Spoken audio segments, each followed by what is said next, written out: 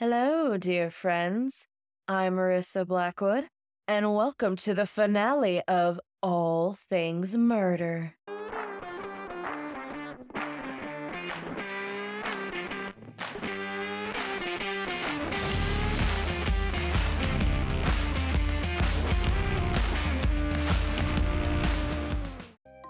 Welcome to All Things Murder, the show that dives into real true crime cases that inspired pop culture movies and shows we know today. I'm Marissa Blackwood, and here I thought I had issues with my father and my stepmother. But boy, no, doesn't even compare. Have you heard of Lizzie Borden? Lizzie Borden was an American woman suspected of murdering her stepmother and father in 1892. Her trial became a national sensation in the United States. You may have seen the 2018 film Lizzie, starring Chloe Sevigny and Kristen Stewart, which is based off the true story. Listeners' discretion is advised. Lizzie Andrew Borden was born on July 18, 1860, in Fall River, Massachusetts, to mother Sarah Anthony Borden and father Andrew Jackson Borden.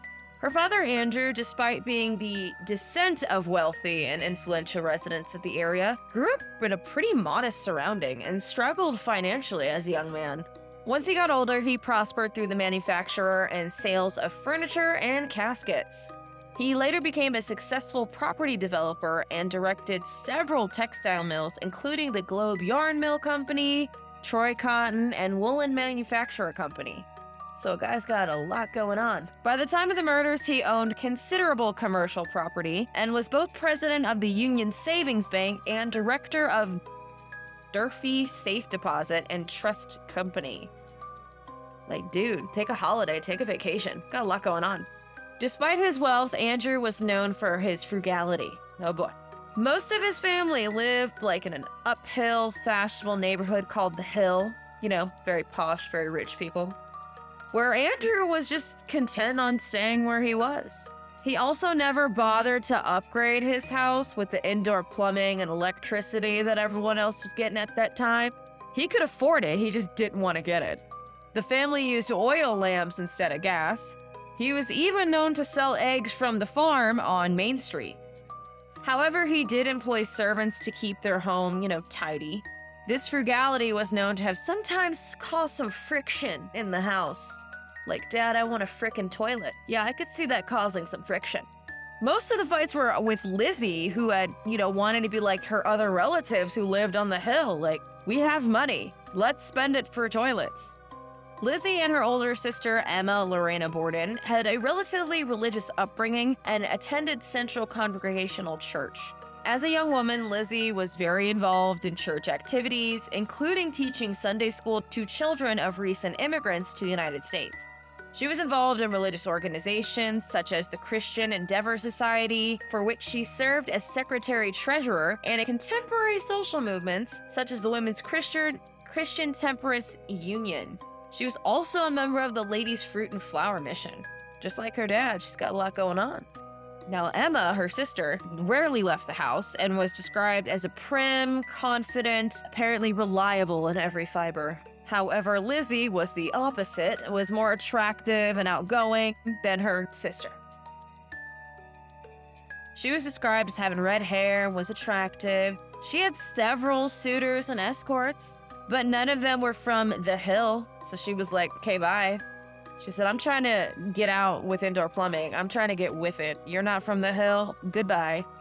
Even if Lizzie did accept a suitor outside of what she was looking for, her father would reject them as fortune hunters. Both she and her sister were doomed to spinsterhood. Like, thanks, Dad. Thanks a lot. 3 years after the death of Lizzie's mother, Andrew married a Dabby Durfee Gray on June 6 of 1865. So me and my sister gotta be spinsters and you're over here getting laid? How is that fair? The couple never had children.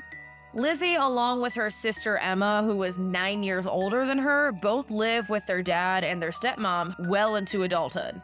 Lizzie and Emma were never close with their stepmother. Instead of calling her mom or mother, they called her Mrs. Borden. My current stepmom, I didn't call her by her name, I called her number 3. Rarely did they take meals with Andrew and Abby.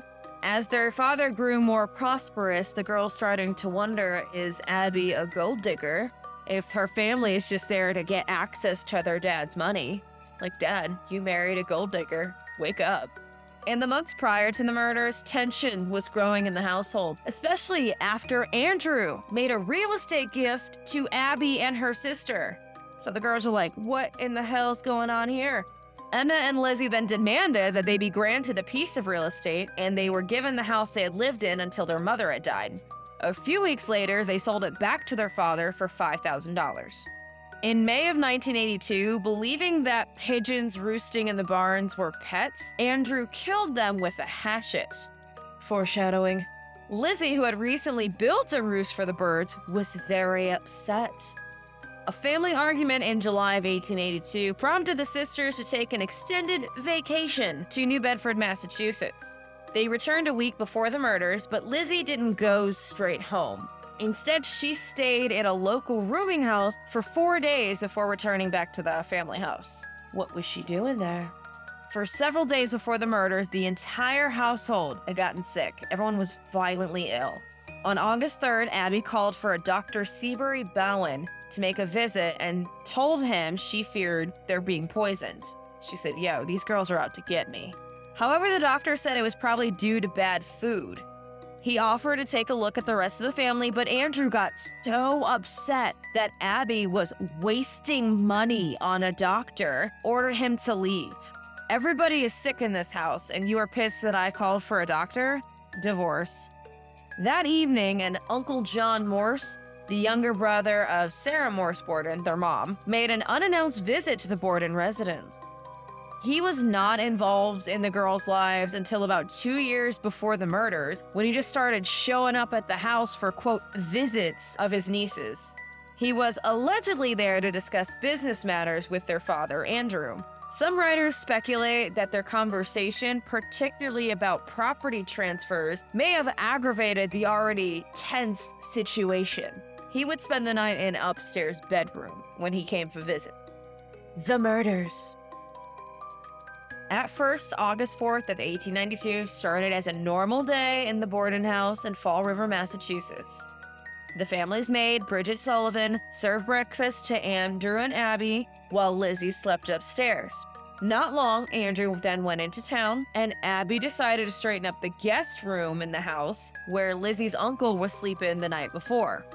So after Andrew left for town, Abby climbed the stairs to the guest room to make up the bed, make it nice and tidy. And in the oppressive heat of that August morning, someone followed her. Later on, Andrew returned from town. He asked Lizzie, "Where is Abby?" And his daughter replied that Mrs. Borden had left the house. According to Lizzie, her stepmom received a note about a sick friend.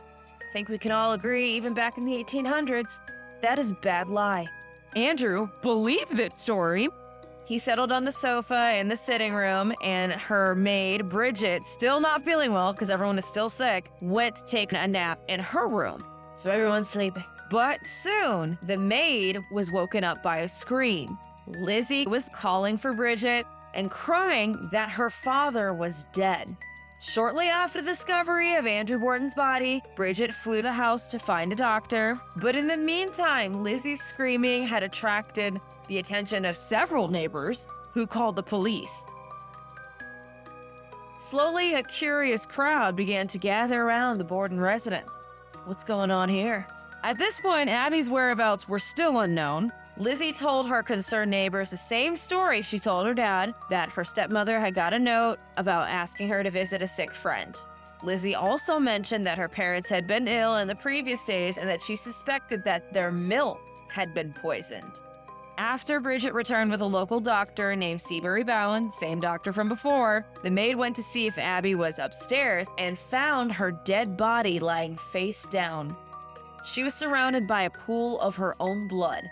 It was later determined that Abby Borden had been struck 19 times with a hatchet, and Andrew had been hit 11 times with the very same weapon. While Andrew was hit fewer times, his corpse was still extremely gruesome. One of Andrew's eyes had been cut in half, and his nose had been completely severed from his face. Meanwhile, Abby's blood was dark and congealed. This led the doctor to believe that she had been killed first, which I think we can all agree we figured that out. But who had killed them? Unfortunately, the case of the Borden murders would yield so many more questions than answers. At first, the police did not suspect Lizzie at all.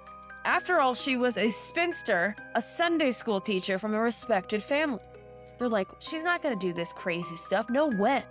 Plus, Lizzie had sworn to the district attorney, Housia Nelton, that she had been in the barn looking for a piece of iron when the attacks took place. I was in the barn, what? The cops initially believed the murderers were perpetrated by a man, most likely a foreigner. Just a few hours later, they arrested an innocent Portuguese immigrant, but that assumption turned out to be one of the many dead ends. A bloody hatchet was found on a neighboring farm, but it had been used to kill chickens.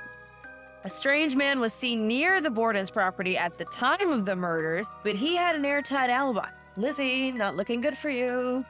Meanwhile, Lizzie Borden's story kept changing. Uh-oh. Her claim about searching for iron soon shifted into one thing about eating pears in the barn loft. I was in the barn, damn it. What does it matter what I was doing? There was no physical evidence against her, not even a bloody scrape of clothing. She was clean. But as the police investigated the double murder, they began to believe that maybe no one could have done this. If Abby was killed in the morning, the murderer, assuming it wasn't Lizzie or the maid Bridget, would have been likely hiding somewhere in the house for hours, waiting for Andrew to come back from town. During this time, he or she would have surely risked being spotted by Lizzie or Bridget. And what about the note that Lizzie claimed her stepmother received?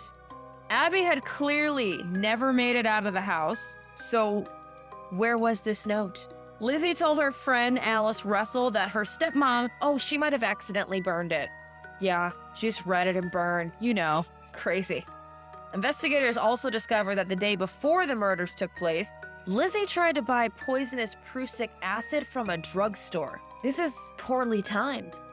She claimed that she needed it to put an edge on a sealskin cape, but the clerk had refused to sell it to her because she did not have a prescription. A few days after the murder, her friend Alice saw Lizzie burning one of her dresses at the stove in her house. Why are you burning your dress, Lizzie? When Alice asked her why she was doing that, Lizzie said the dress was stained and could no longer be worn. On August 8th, Lizzie attended an inquest hearing during which she provided contradicting information about the murders, raising many eyebrows. By August 11th, she was arrested and put in jail. In 1893, Lizzie Borden was put on trial, and the controversial case soon captivated the nation. Though Lizzie never testified during the trial, she was still the star of the show, murder and all. At one point, a piece of tissue paper covering the skull of her father fell to the floor. She caught sight of this skull and then she fainted. But presenting the skulls of the Bordens turned out to work in her favor. Her lawyer reasoned that whoever caused such damage must have been covered in blood after the incident, but Lizzie's clothes were clean. This was led some to believe that she committed the murders naked, which would have been smart. And the defense was able to further cloud the water throughout the remainder of the trial. They produced witnesses who claimed to have seen Lizzie leaving the barn at the time of the murders, and witnesses who'd seen strange characters around their property. The defense was even able to get the drug clerk's testimony struck from the record, calling it irrelevant and prejudicial. They argued that the druggist had misidentified Lizzie Borden. And besides, even if Lizzie was the woman in the store, prussic acid could still be used for innocent purposes. On June 19th of 1893, Lizzie was found not guilty of murdering Andrew and Abby. Not guilty. Soon after the dust settled, Lizzie and her sister Emma, who inherited their father's estate, bought a house in a more fashionable part of Fall River, where Lizzie always wanted to live.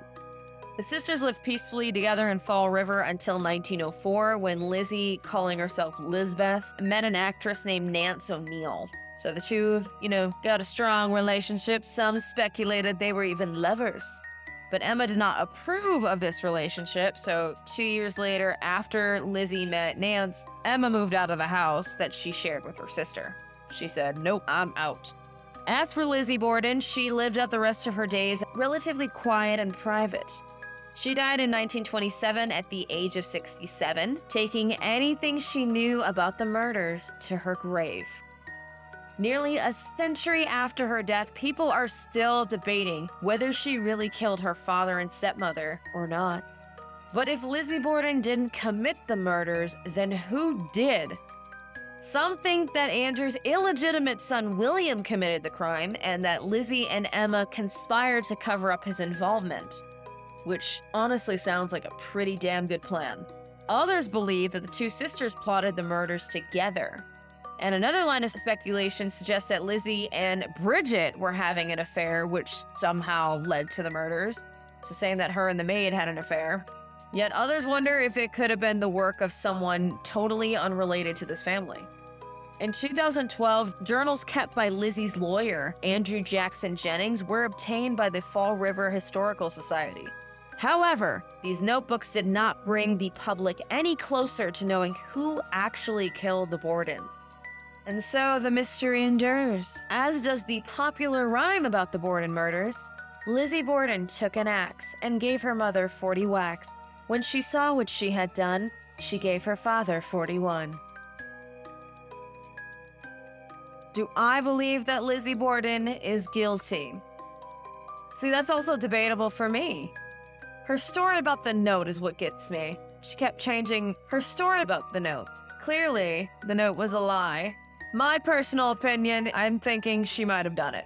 Just because the whole thing with the note and the fact that she waited for her father to leave. Okay, she's telling everyone she suddenly got this note, then bam, we don't know what happened to her. And then dad comes home, bam, he's dead. Just saying, a little suspicious. Little suspicious. Do you think Lizzie is guilty or innocent? And that is the true story of Lizzie Borden.